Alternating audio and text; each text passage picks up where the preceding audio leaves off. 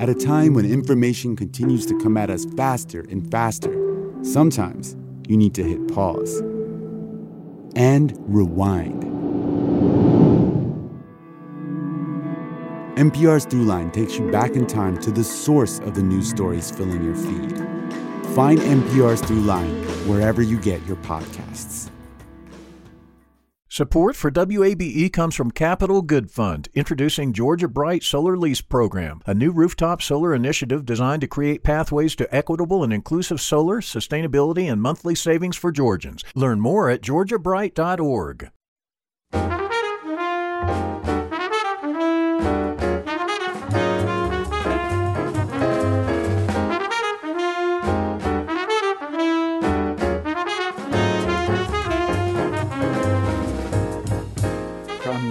WABE in Atlanta, this is City Lights. I'm Lois Reitzes. Thank you for listening. Having acclaimed professional theater companies in Atlanta can be rewarding for students when those directors reach out to the education community. Actors Express artistic director Freddie Ashley is directing students from Oglethorpe University Theater in a production of Heathers, the musical. Later this hour, we'll hear from Oglethorpe professor Matt Huff with two actors from the show, which opens tonight at the Conant Center. First, there are some dancers with such amazing technique, they seem to defy gravity. The dance ensemble Bandaloop takes that to another level. Literally. The world premiere of their piece, Field, will be performed in the air, with dancers scaffolded to the 725 Ponce building, which overlooks the East Side Trail of the Atlanta Beltline.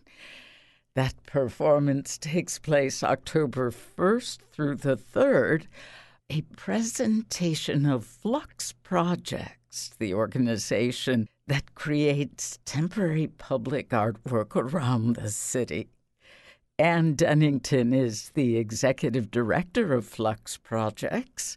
She joins us now via Zoom with Melesio Estrella, director of the vertical dance ensemble Bandaloop. Welcome to City Lights. Thank you, Lois. We appreciate being here. Thank you. Yeah, it's great to be here. Melesio, please tell us about Bandaloop and how they perform vertically. Sure. Yeah, Bandaloop was started in 1991, so this is actually our 30th year anniversary. Started by a woman named Amelia Rudolph, who was a dancer growing up in Chicago at Hubbard Street. And in the late 80s and early 90s, she started to get into rock climbing, like very seriously. She was a competitive rock climber, and she realized when she was climbing in the mountains of California near Yosemite that the rock climbing could inform her dancing, and the dancing could actually inform her rock climbing. And so the question, the inquiry of what happens when you mix the two art forms is a question that we're still answering 30 years later. And it evolved from the mountains to then move into urban spaces and the built environment. So we dance all around the world on buildings, bridges. Still, we dance on cliffs, trees, pretty much any vertical surface that can work with our rock climbing gear. We're ready to explore. It is fantastic, and it just really boggles the mind because it looks as though you are on stage, but that stage is turned on its side. Melesio, how are the members of the ensemble harnessed in a way that still allows them to dance freely? Yeah, so that is something that we've learned over the years, how to really use what really is essentially a rock climbing harness, and how we can work with it and dance in a way that frees it up, where we can almost forget about the harness.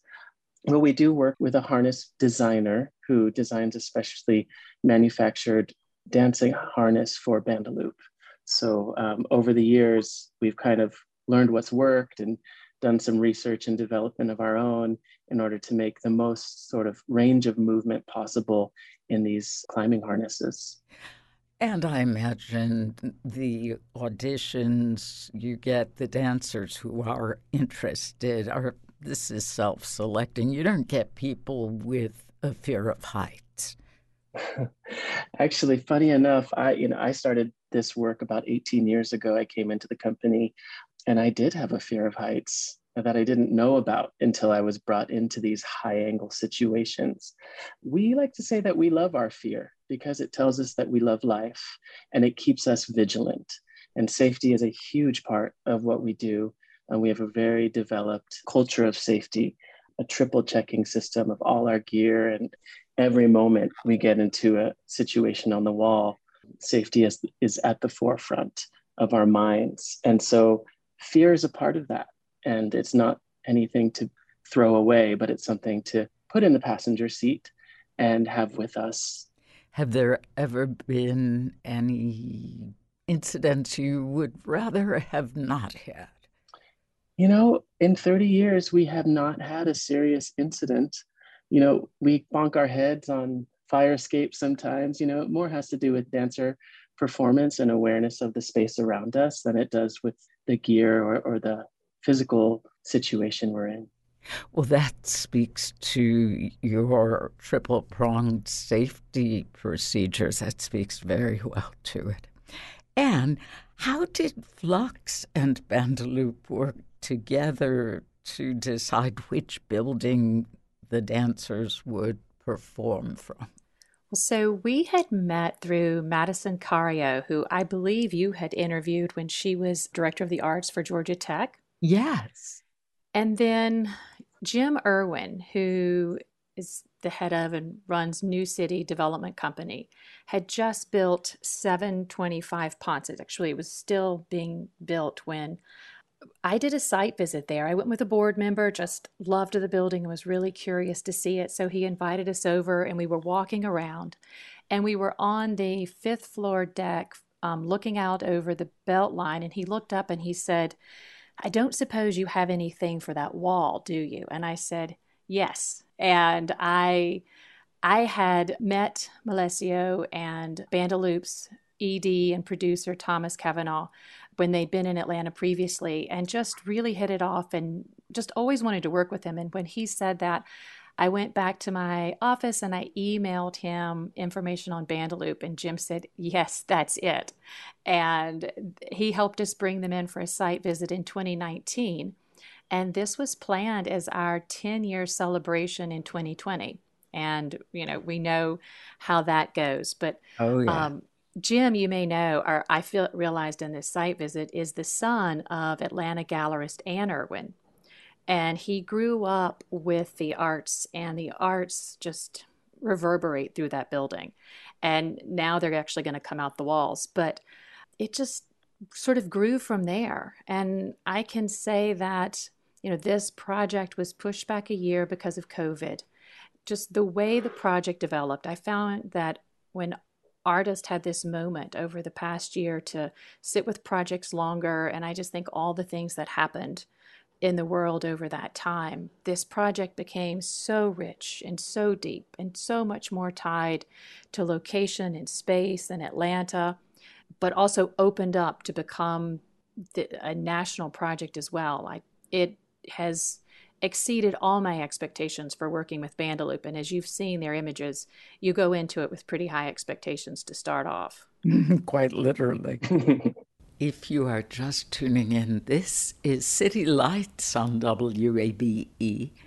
I'm Lois Reitzes, speaking with Bandaloop Dance Ensemble Director Malesio Estrella and Ann Dennington, the Executive Director of Flux Project.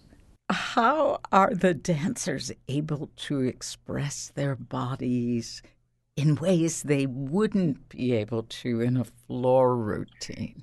What the harness and the rope on the side of a building affords is airtime, obviously, airtime, but it's sort of like a dancer's dream to push off the floor and to soar for 5 to 10 seconds in one jump.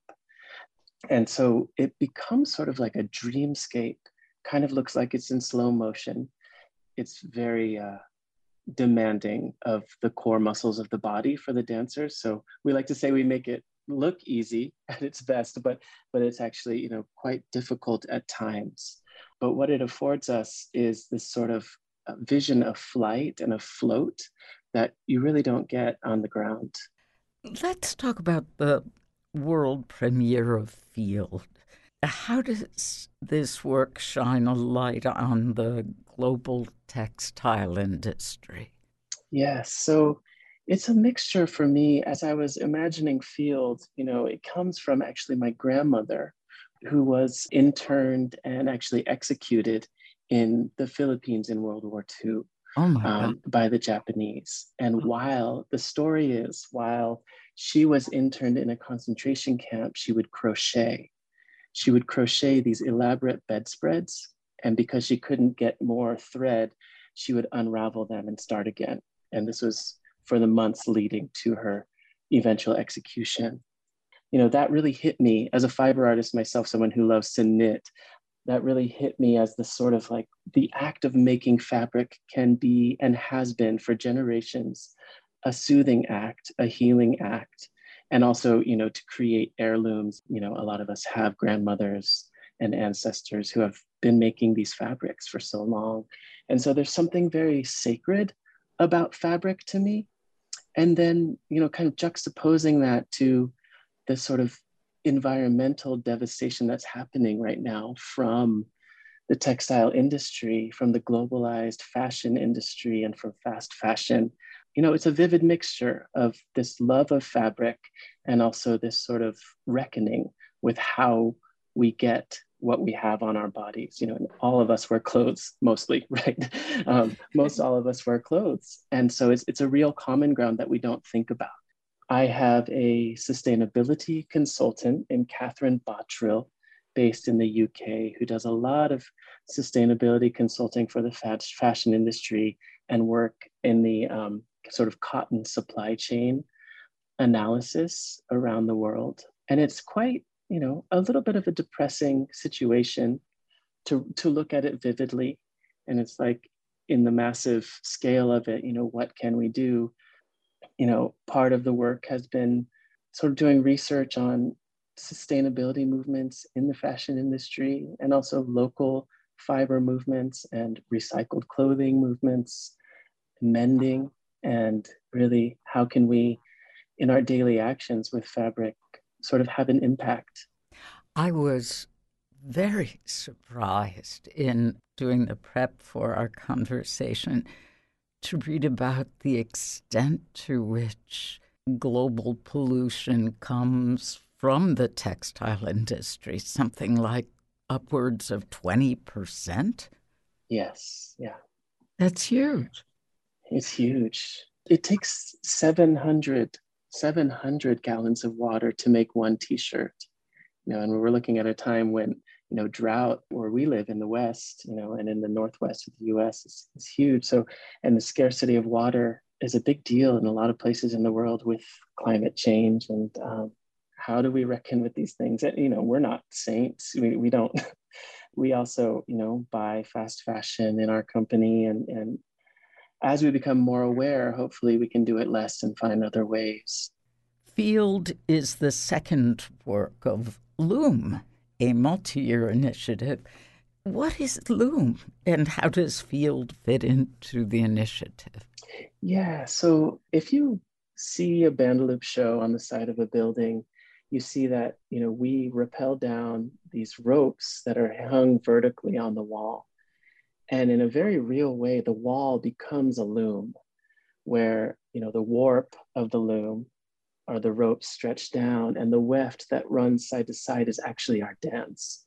So we feel like we're weaving a fabric of dance, sort of ephemeral fabric of dance on every building we go to. And loom is really the sort of textile ancestry umbrella that I explained before. And Field is the centerpiece of it. The first work we did that premiered at the Momentary, which is a contemporary art space in Bentonville, Arkansas, was called Flood. And it really dealt with water and the sort of impact of water and floods and the need we have for water and how water is actually life. And then we moved to field, thinking about where our fibers come from. Are they natural? Are they synthetic? And also the deep history, of course, of field work in textiles, and especially in the American South. And then the final piece, which is yet to be named, will complete the triptych in 2023. Oh, wow. The musical score includes live singing and spoken word from the ground while the dancers perform above. Who will perform below here in Atlanta? Yes, so we're traveling with a theater artist named Shibwese Crouch. And Shibwese comes actually from the Northwest. And we've been collaborating with her. She's has a Nigerian mother, she's Nigerian American. She's an incredible writer and vocalist. And she's not only going to be singing from the ground, but she's also been training with the gear and will be also performing spoken word and singing from the wall. Oh, really? Yeah. And what can you tell us about the score? You have a composer for the ensemble. Yes, our musical director and composer is Ben Yudvalkis, and he also comes from Rhode Island. Actually, his parents were both working in textiles and taught at RISD at the Rhode Island School of Design. And so he grew up all around textiles. And I've been working with Ben for many years now, 10 years, making compositions for dance. He's bringing a real personal story to this work, to field. It's just a joy to work with. How long is each performance? The performance will be about 45 minutes long, give or take. The dancers have a limited time because of how hard it is to be in a harness on the wall. We got to limit these pieces. It's so physically strenuous to about, anywhere from 4 to 10 minutes each piece. And then they get to the ground and then they find their way through stairways and hallways and elevators all the way back up to the roof and then clip in for the next piece. So we kind of do a cascading of different casts around the whole building. And at the 725 Ponce, that architecture is breathtaking. And the opportunity that Anne is giving us to actually create a stage out of this new architecture on the Beltline is incredible. And I'm really excited for you all to see. I'm curious, given that it's outdoors and people are walking and enjoying the scenery and the experience on the Beltline trails, how are you paid? Do people buy tickets? Lois, all of our work for Flux Projects is always free and open to the public.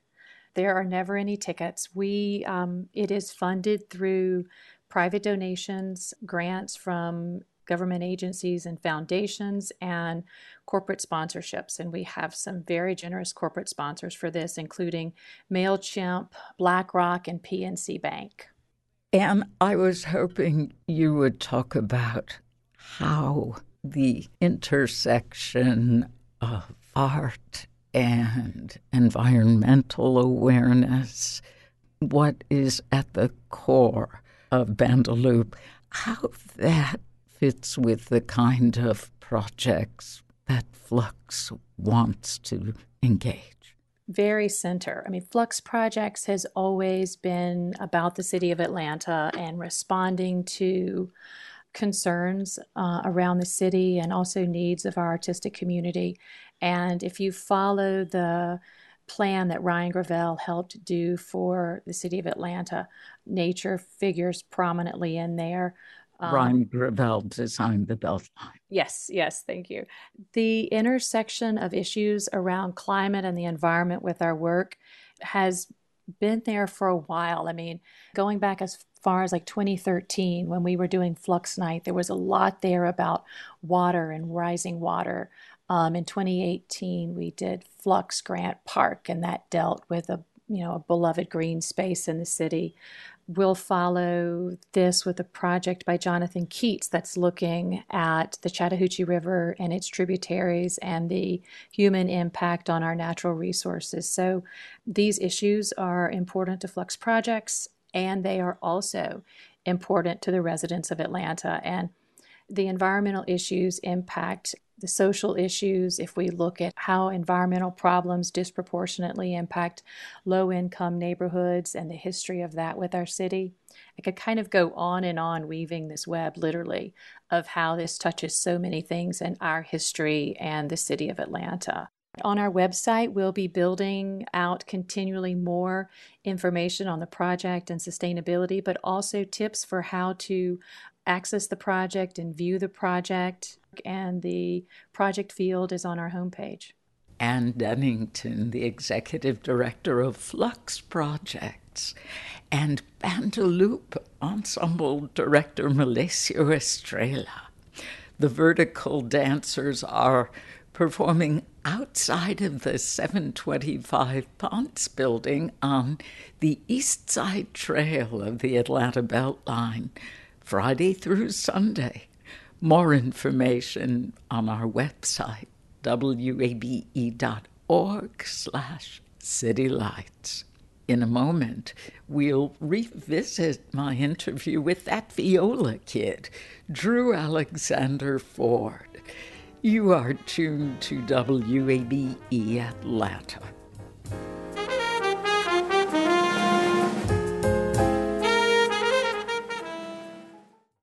The field of mental health counseling is growing rapidly, and Richmont Graduate University can equip you with everything you need as a licensed professional counselor while integrating your faith into your clinical practice. Programs are offered in Atlanta, Chattanooga, and online. Apply today at richmont.edu. That's richmont.edu. You love free, and at Ameris Bank, so do we. That's why we're proud to offer worry-free, hassle-free Ameris Bank free checking. Manage your money your way with convenient access to digital, mobile, and telephone banking, all with no monthly service fee or minimum balance requirements. At Ameris Bank, we're with you. For more information or to open an account, visit our local bankers in person or online at amerisbank.com/free checking. Other fees such as overdraft fees may apply. Ameris Bank, member FDIC, equal housing lender. This is City Lights on WABE. I'm Lois Reitzes. Thank you for listening. With ambitions of wanting to be the Neil deGrasse Tyson of music, Drew Alexander Ford is changing the game for classical music. On social media, he's best known as That Viola Kid. The Juilliard-trained musician has also taken to the internet as a motivational speaker and mentor for young up-and-coming musicians. When he visited WABE studios a few years ago, he explained the story behind the name That Viola Kid. Initially, it came while I was thinking, because I'm a big gamer, and I'm very competitive, and online gaming is a way for me to really get that competitive nature out of myself. So when I'm playing music, I can be more community-oriented and about the art. So it's a really great outlet for me. So I was in college, and I was trying to figure out what sort of name could I use that would embody, who I am and what I stand for. And it had to have viola. And I remembered when I was in high school, I did a talent show. And a lot of the younger kids who didn't know who I was, I think I was a junior or senior, they were like, "Hey, wait, you look familiar. You were in the talent show, right? Aren't you like that viola kid that did the thing?" And so when I was thinking of a name for playing online video games, I remembered that moment. And I was like, yeah, I am that viola kid in particular. And it fell off the tongue really nice, and I just kind of decided to use that as I began my social media endeavors. So even though you are now a young man, you don't mind being known as kid. Now that you mention it, Drew, I think one of the earliest classical musicians I knew who took to social media was violinist Josh Bell. Yes. And I think he was violin boy or fiddle boy. Something like that. Yeah. There's something endearing about it. And when I made it, I was 19 years old, so I still felt like a kid, for sure. And now you are. I'm ancient, and so I've actually started a rebranding campaign. I'm starting to branch into hip hop as TVK. So I'm just abbreviating, and I think that I don't have to change the essence of what I've built upon, but I can also grow as an adult and still have that brand. Wow. Yeah. Well, let's hear a little bit of TVK duality. We've got a clip. Yes. Okay. Yes, please. Got 3 stacks, like my name Andre. Competition can forget it cause I'm in first place. But I ain't really keeping track when I run this race. My cleans be digging in the grass, don't bother giving chase. I'm on that path, you cannot fathom in a foreign land. You be frozen like you dinner, gonna eat your hungry man. Duality like light, particle and wave. Classical rap so nice, it's bound to be embraced. I'm just being me, awkward yearbook face. Dr. Neil Tyson the music, call me outer space. 100 on a dash, on a interstate. Technicolor splash, stoic interstate. I'ma serve you, wow, all up on your plate. Ooh, I'm swerving now, gotta keep it straight. Cause you don't know how far I've come.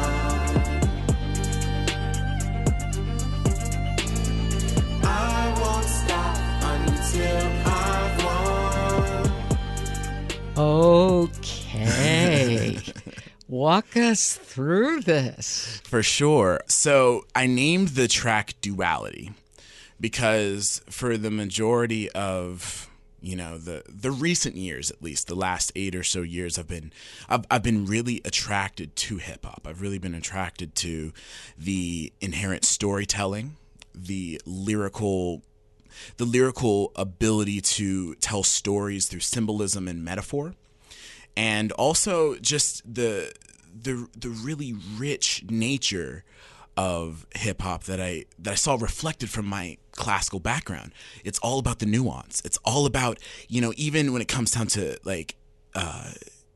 processing the snare drum to be particularly snappy so you have a certain essence behind the whole forward momentum of the track. Just being able to delve into that, I was like, oh, I want to do hip hop. But I'm classically trained, and I don't know if it's authentic to me. I don't think I can do it. And then I sat down with a few people that I really, really respected as musicians, and they egged me on, and they told me, you can be an authentic hip hop artist and be classically trained. You can do both. There is duality. You can have duality at the same time. Just because you're a hip hop artist doesn't make you less of a classical musician. Just because you're doing quote unquote crossover art, it doesn't necessarily make you a bad, classical musician. And I just had it was that cognitive dissonance that was preventing me from actually pursuing it.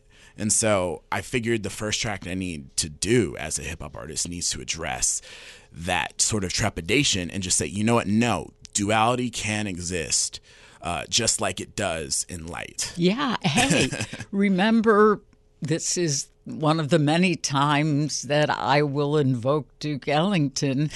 There are only 2 kinds of music, good and all the other stuff.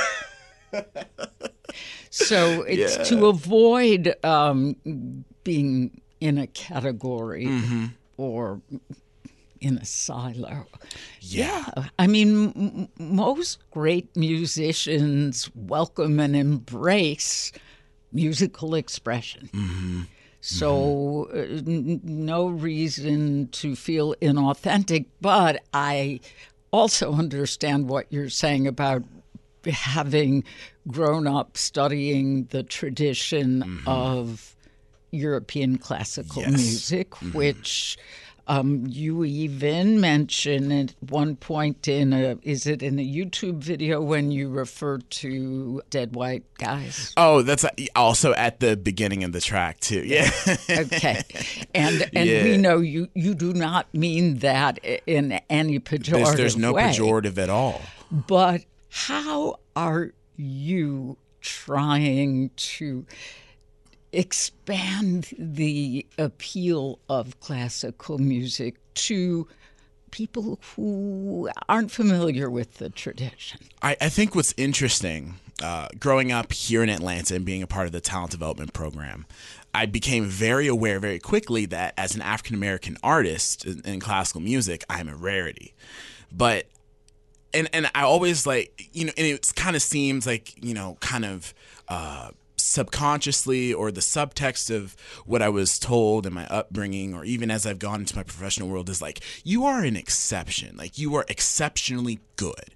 And I don't think that is the case. I think that being an African American in classical music is only natural, because it's not yes, it is music written by Western European people, but at the core of it, it's storytelling about what it means to be human. Yes. Right? And I think that somebody who wants to champion bringing more people into the stories of classical music, regardless of who wrote them, but the stories and the lessons therein, needs to be somebody who doesn't fit that traditional mold. To say that this is not just music for the elite Caucasian people, this is for everyone. And it is a story that can be told to everyone. And a reason why I'm drawn especially to hip hop is because lyrics have a special power. I had a producer friend of mine in New York say, you can make instrumental music all you want, but you can only go so far. If you want to be extremely explicit in your messaging and really tell true stories that can resonate with people on the atomic level, you need to figure out how to lyrically express those ideas as well. So it sounds like you were very drawn toward the poetic part of hip hop as well. Of course. But there's nothing wrong with a good club banger too. You know what I'm saying? There's balance. There needs to be balance in everything. But yes, I think having music with a message is something that I really am pursuing at the current moment. So how have you used social media in order to change the narrative around classical music for millennials and younger? Well, I think it began initially as just a way for me when I was in college. And I was just about to graduate from the Robert McDuffie Center for Strings at Mercer University. Shout out to Robert McDuffie. He's incredible. He changed my life, took a chance on me, and I really appreciate him. And it's an amazing school. When I was there, they also have really the philosophy at Mercer is about entrepreneurialism and trying to figure out how to forge your own unique path as a musician outside of just relying on a symphony job. So I already had that sort of mentality going out of it. So when I was a senior and I was graduating, I was like, okay, how does a musician make money? Like, I broke it down. Simplest elements as I possibly could. And the thing was, you make money as a musician if you play for people. How do you get people to care and show up to your concerts? I was like, I have no idea. Maybe I have to. and I think a lot of symphony orchestra marketing directors share that. But I learned not through music, but through marketing. I learned through marketing and studying marketing that people don't care what you know unless they know that you care. And so I figured out, if I want people to care about what I do, I need to answer questions that they have. I need to provide them personal value and build a personal relationship and connection with people. And using the internet is so efficient because you create one piece of content and it can be consumed forever. At any time. I could be asleep and people are being introduced to who I am and what I'm doing. And that idea of exponential exposure was what kind of fueled my idea of I need to provide value to people that I wish I had when I was growing up. So tell us, what are you telling them on social media, and what you make tutorial videos on YouTube? Well, you know what it is? A lot of it really is me sharing lessons that I'm learning in real time. When I was at Juilliard, if a teacher said something particularly incredible, first of all, I treated Instagram while I was in school as a personal diary. If I learned something that was amazing, that kind of changed my perspective on music, I put it as a caption in a picture so I could share that knowledge. You don't have to go to Juilliard to get this wisdom. I want to be able to provide that wisdom as I'm learning it, because I think that's just the right thing to do. And then as I started providing my perspectives and the things that I'm learning, then people started asking specific questions like, how do you vibrato? I like your vibrato. How do you do it? You are giving master classes. Yeah. Wait, but going back to the McDuffie School and wanting a practical side, you're doing this for free on YouTube. I don't really make money as a social media personality. I do most of it for free. You have collaborated with some pretty famous people, the likes of Ariana Grande, CeeLo Green, Kendrick Lamar. Yeah. How have these artists shaped your music? Well, the conduit for those collaborations was actually Mac Miller, the late Mac Miller, unfortunately. Rest in peace. I was vaguely familiar with Mac Miller's music growing up. But when I had the opportunity in 2016 to play for his Divine Feminine album through a Juilliard connection of mine, I went to a studio and played with a string quartet, and I met him. And seeing that man's joy, and then hearing Kendrick, hearing CeeLo, hearing Anderson .Paak and Ariana Grande on his music, on that sort of project, and like really feeding off of their energy while also meeting the man himself who is curating all that talent, really showed me that even in commercial hip hop, there is a lot of care, there's a lot of art.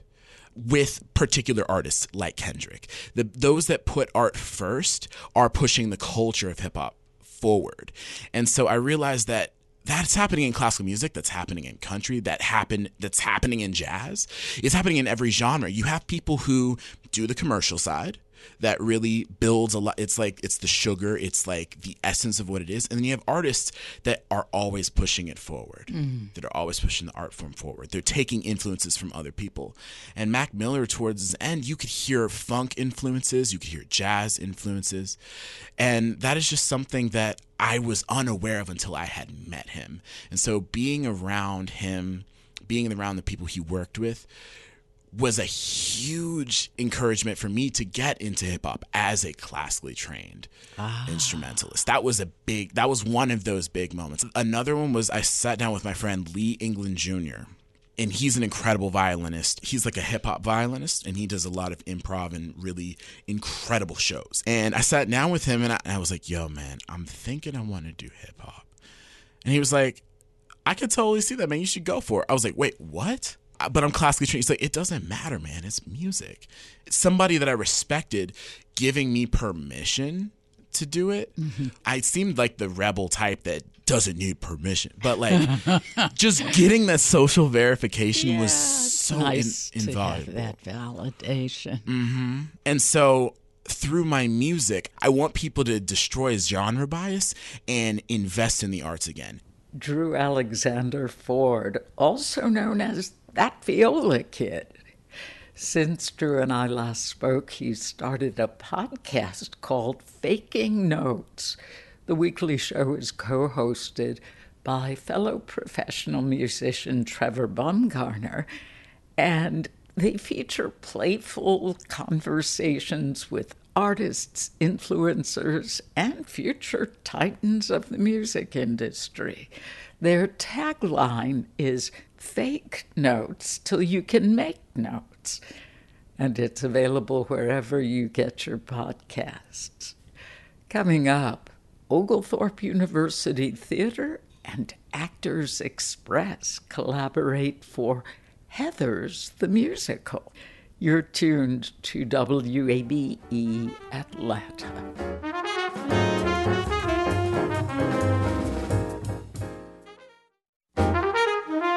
This is City Lights on WABE. I'm Lois Reitzes. Thank you for listening. Teen angst, murder, sex, and ghosts. Surprising subject matter for a musical, but the 1989 cult classic dark comedy film Heathers became a hit rock musical after its 2014 debut. Heathers the Musical opens this evening in Atlanta as a collaboration between Actors Express Theater Company and Oglethorpe University theater students. I'm joined now via Zoom by Associate Professor of Theater at Oglethorpe and co-producer Matt Huff, along with actors Alexandria Joy and Zion Glenn. Welcome to City Lights. Thank you, Lois. Thank you so much. Thank you. I'm curious about a synopsis. What's the story of Heathers for those who have never seen the cult classic film? Well, it's a story about a young teen girl, and it's also a coming-of-age story in a way. She's a very brilliant human being, but she's surrounded by people who don't understand her. She meets this amazing guy out of nowhere who she thinks is amazing. And she's stuck in this teen world of there's these mean girls and there's all the nerds, like the cliques are just everywhere. It is just senior year and she has to deal with it all over again, but she knows it's the last time. And she actually gets in with the most popular group in school, and it ends up becoming this terrible, terrible experience because she finds out how dark and cold and mean and nasty that these girls are. And it's not really something she wants to be a part of anymore. So she breaks free from it in a very, very, very brave way. Alexandria, I'm curious, you play Veronica, who first tries to join the Heathers, then joins a villainous plot to take them all down, along with the jocks. Were you a Heather in real-life high school, or more of a misfit? Well, the truth is I was a high school cheerleader. I was a gymnast growing up. So when my mother remarried and I moved to Canton, Georgia, I was suddenly struck with an all-white high school. I am biracial, and I just never grew up in a school environment like that. So even though I was a cheerleader and I was in the in crowd, I was definitely always othered. It was always made known that I was just not quite like them. And I was also a theater kid. So it definitely was a balancing act for me because I just existed and I stayed out of the drama as much as I could, unless it was a show. But well, it sounds like you have lots to draw from your own experience for this role. I definitely feel like I have a lot in common with Veronica. And Zion, did you pull from your own high school memories in bringing the role of the jock character Ram to life? Well, I kind of found myself in multiple different crowds, and I was cool with the jocks. I was cool with the cheerleaders. I was a full-on arts kid, so I was cool with theater, and I was also in choir. And I also was really cool with like more academic students. So actually, I had to play a jock. This isn't my first time playing a jock. I had to play a jock who wasn't as, I guess, evil as Ram Sweeney can be, but I had to pull on that cocky nature a little bit. I guess just from being in all circles and sometimes being the hype man, I was kind of a wild kid in high school. So I was always the person they would come to whenever there was a dance party or a dance off, or they always came to me whenever I had to hype the crowd up. And there was a lot of moments like that in Heathers. So that's what I choose to draw from. Is there a moral to this story? Karma plays a huge part in this show. Agreed. Yeah. I think that one thing that comes to mind for me is just the idea of extremism in any form, and that the extreme actions that these characters take to enact revenge on the popular group, they get completely out of hand. And Veronica gets wound up in something that she never thought even possible. Yeah. So just that idea of how far is too far. Matt, how does the film version of Heathers influence or inform the musical? And how does the addition of music change the experience of the story? Well, the film is incredibly dark, an incredibly dark comedy. And the musical is able to capture that scathing satirical nature of the film, but also lift it up into the buoyancy of the American sort of pop musical theater style. And it's a good counterbalance between that darkness and the cruelty of the humor and the irreverence of the humor in many cases, with a much more kind of playful, fun and energetic tone that the music and the dance brings to it. I think to try and do this as a non-musical play would be, and I think, a really painful experience given the nature of the material. Yeah. I agree. It takes those moments to give more explanation for what characters are feeling in the moment, because sometimes with film you don't fully get the extent of emotion, and I feel like a lot of these songs help just bring more life to these characters. Spoken like a true musical theater actor. And for one who is a huge fan, I hear exactly what you are saying, Alexandria. There's a lot of murder and mayhem in this story, even ghosts. It sounds like the production team must have pulled off some very cool special effects. Can you talk a bit about that? I guess I would say for some of the special effects, I know we have some fog for the Heathers, and I also assume for Heather Chandler. And the lighting. I think the lighting is going to play a really, really big part in adding that like eerie, ghostly effect for some of those scenes. Mm-hmm. Matt, why did Actors Express want to partner with Oglethorpe for this production? When Freddie approached me back in the spring, Actors Express was unable to use their own theater space due to the COVID regulations established by Actors Equity. So he was reaching out to find a venue just simply in which to produce work, because otherwise they would not be able to produce at their own home. And as we began talking about ideas, the thought of producing something during our academic semester that would be both equally a show for our academic program season and a show at Actors Express became really exciting to us. And it would allow us to involve the students in really exciting and upfront ways, not just on stage, but also backstage with the technical crew, et cetera. Eventually, the guidelines changed and Actors Express was able to use their space. But we love the idea of collaborating together on something that we move forward with this idea. Well, I'm curious for the actors, what was it like working with polished professionals in this show? I know for me, it was honestly a wild ride. I've been doing theater for a while, but I've never done it at this level of professionalism. One of the best things about coming into the space and working with a professional is that Freddie said it very early on that there was no hierarchy. Mm-hmm. So I mean, we were maybe a little bit nervous and maybe a little bit intimidated the first day or the first 2 days.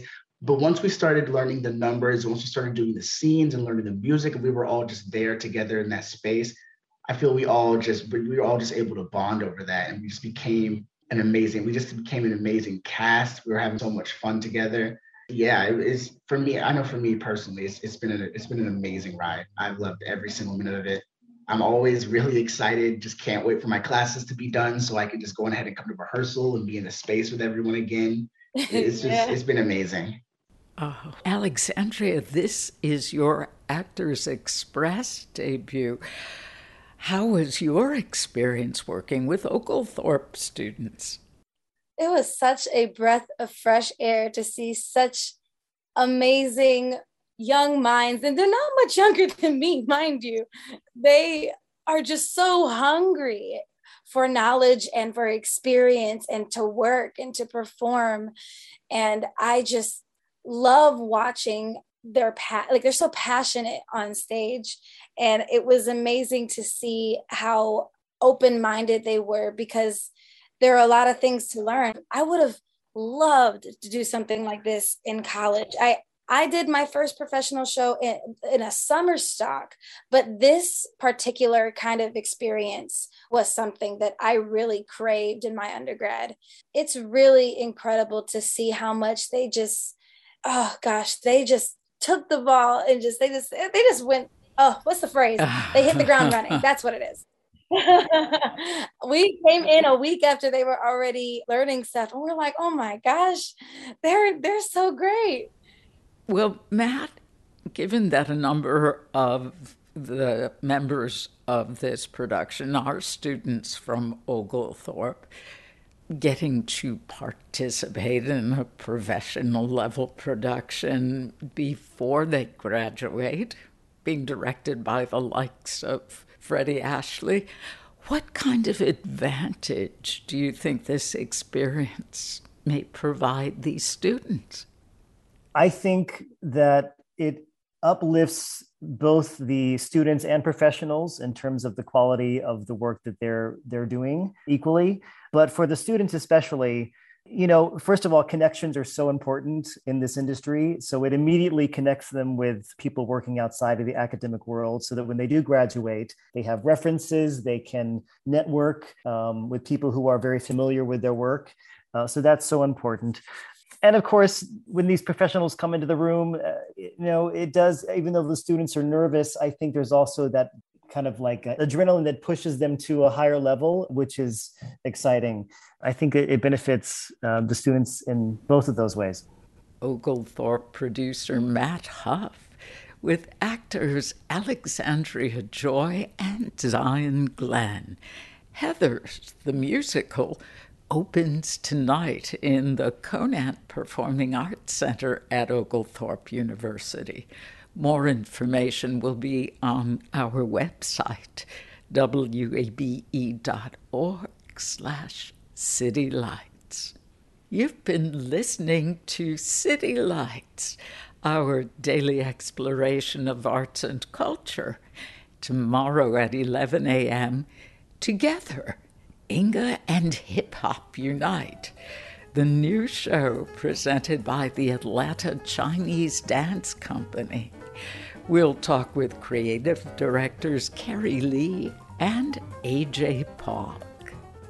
If you missed part of today's show, you could catch up on our website, wabe.org/citylights.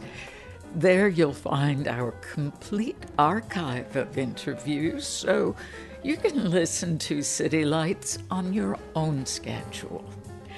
City Lights senior producer is Kim Droves. Summer Evans is our producer, and our engineer is Shelley Canavy. I'm your host, Lois Reitzes. I'd love it if you follow me on Twitter at LOISREITZES. You can also follow us on Facebook at WABE City Lights. Thanks for listening to WABE, Atlanta's Choice for NPR.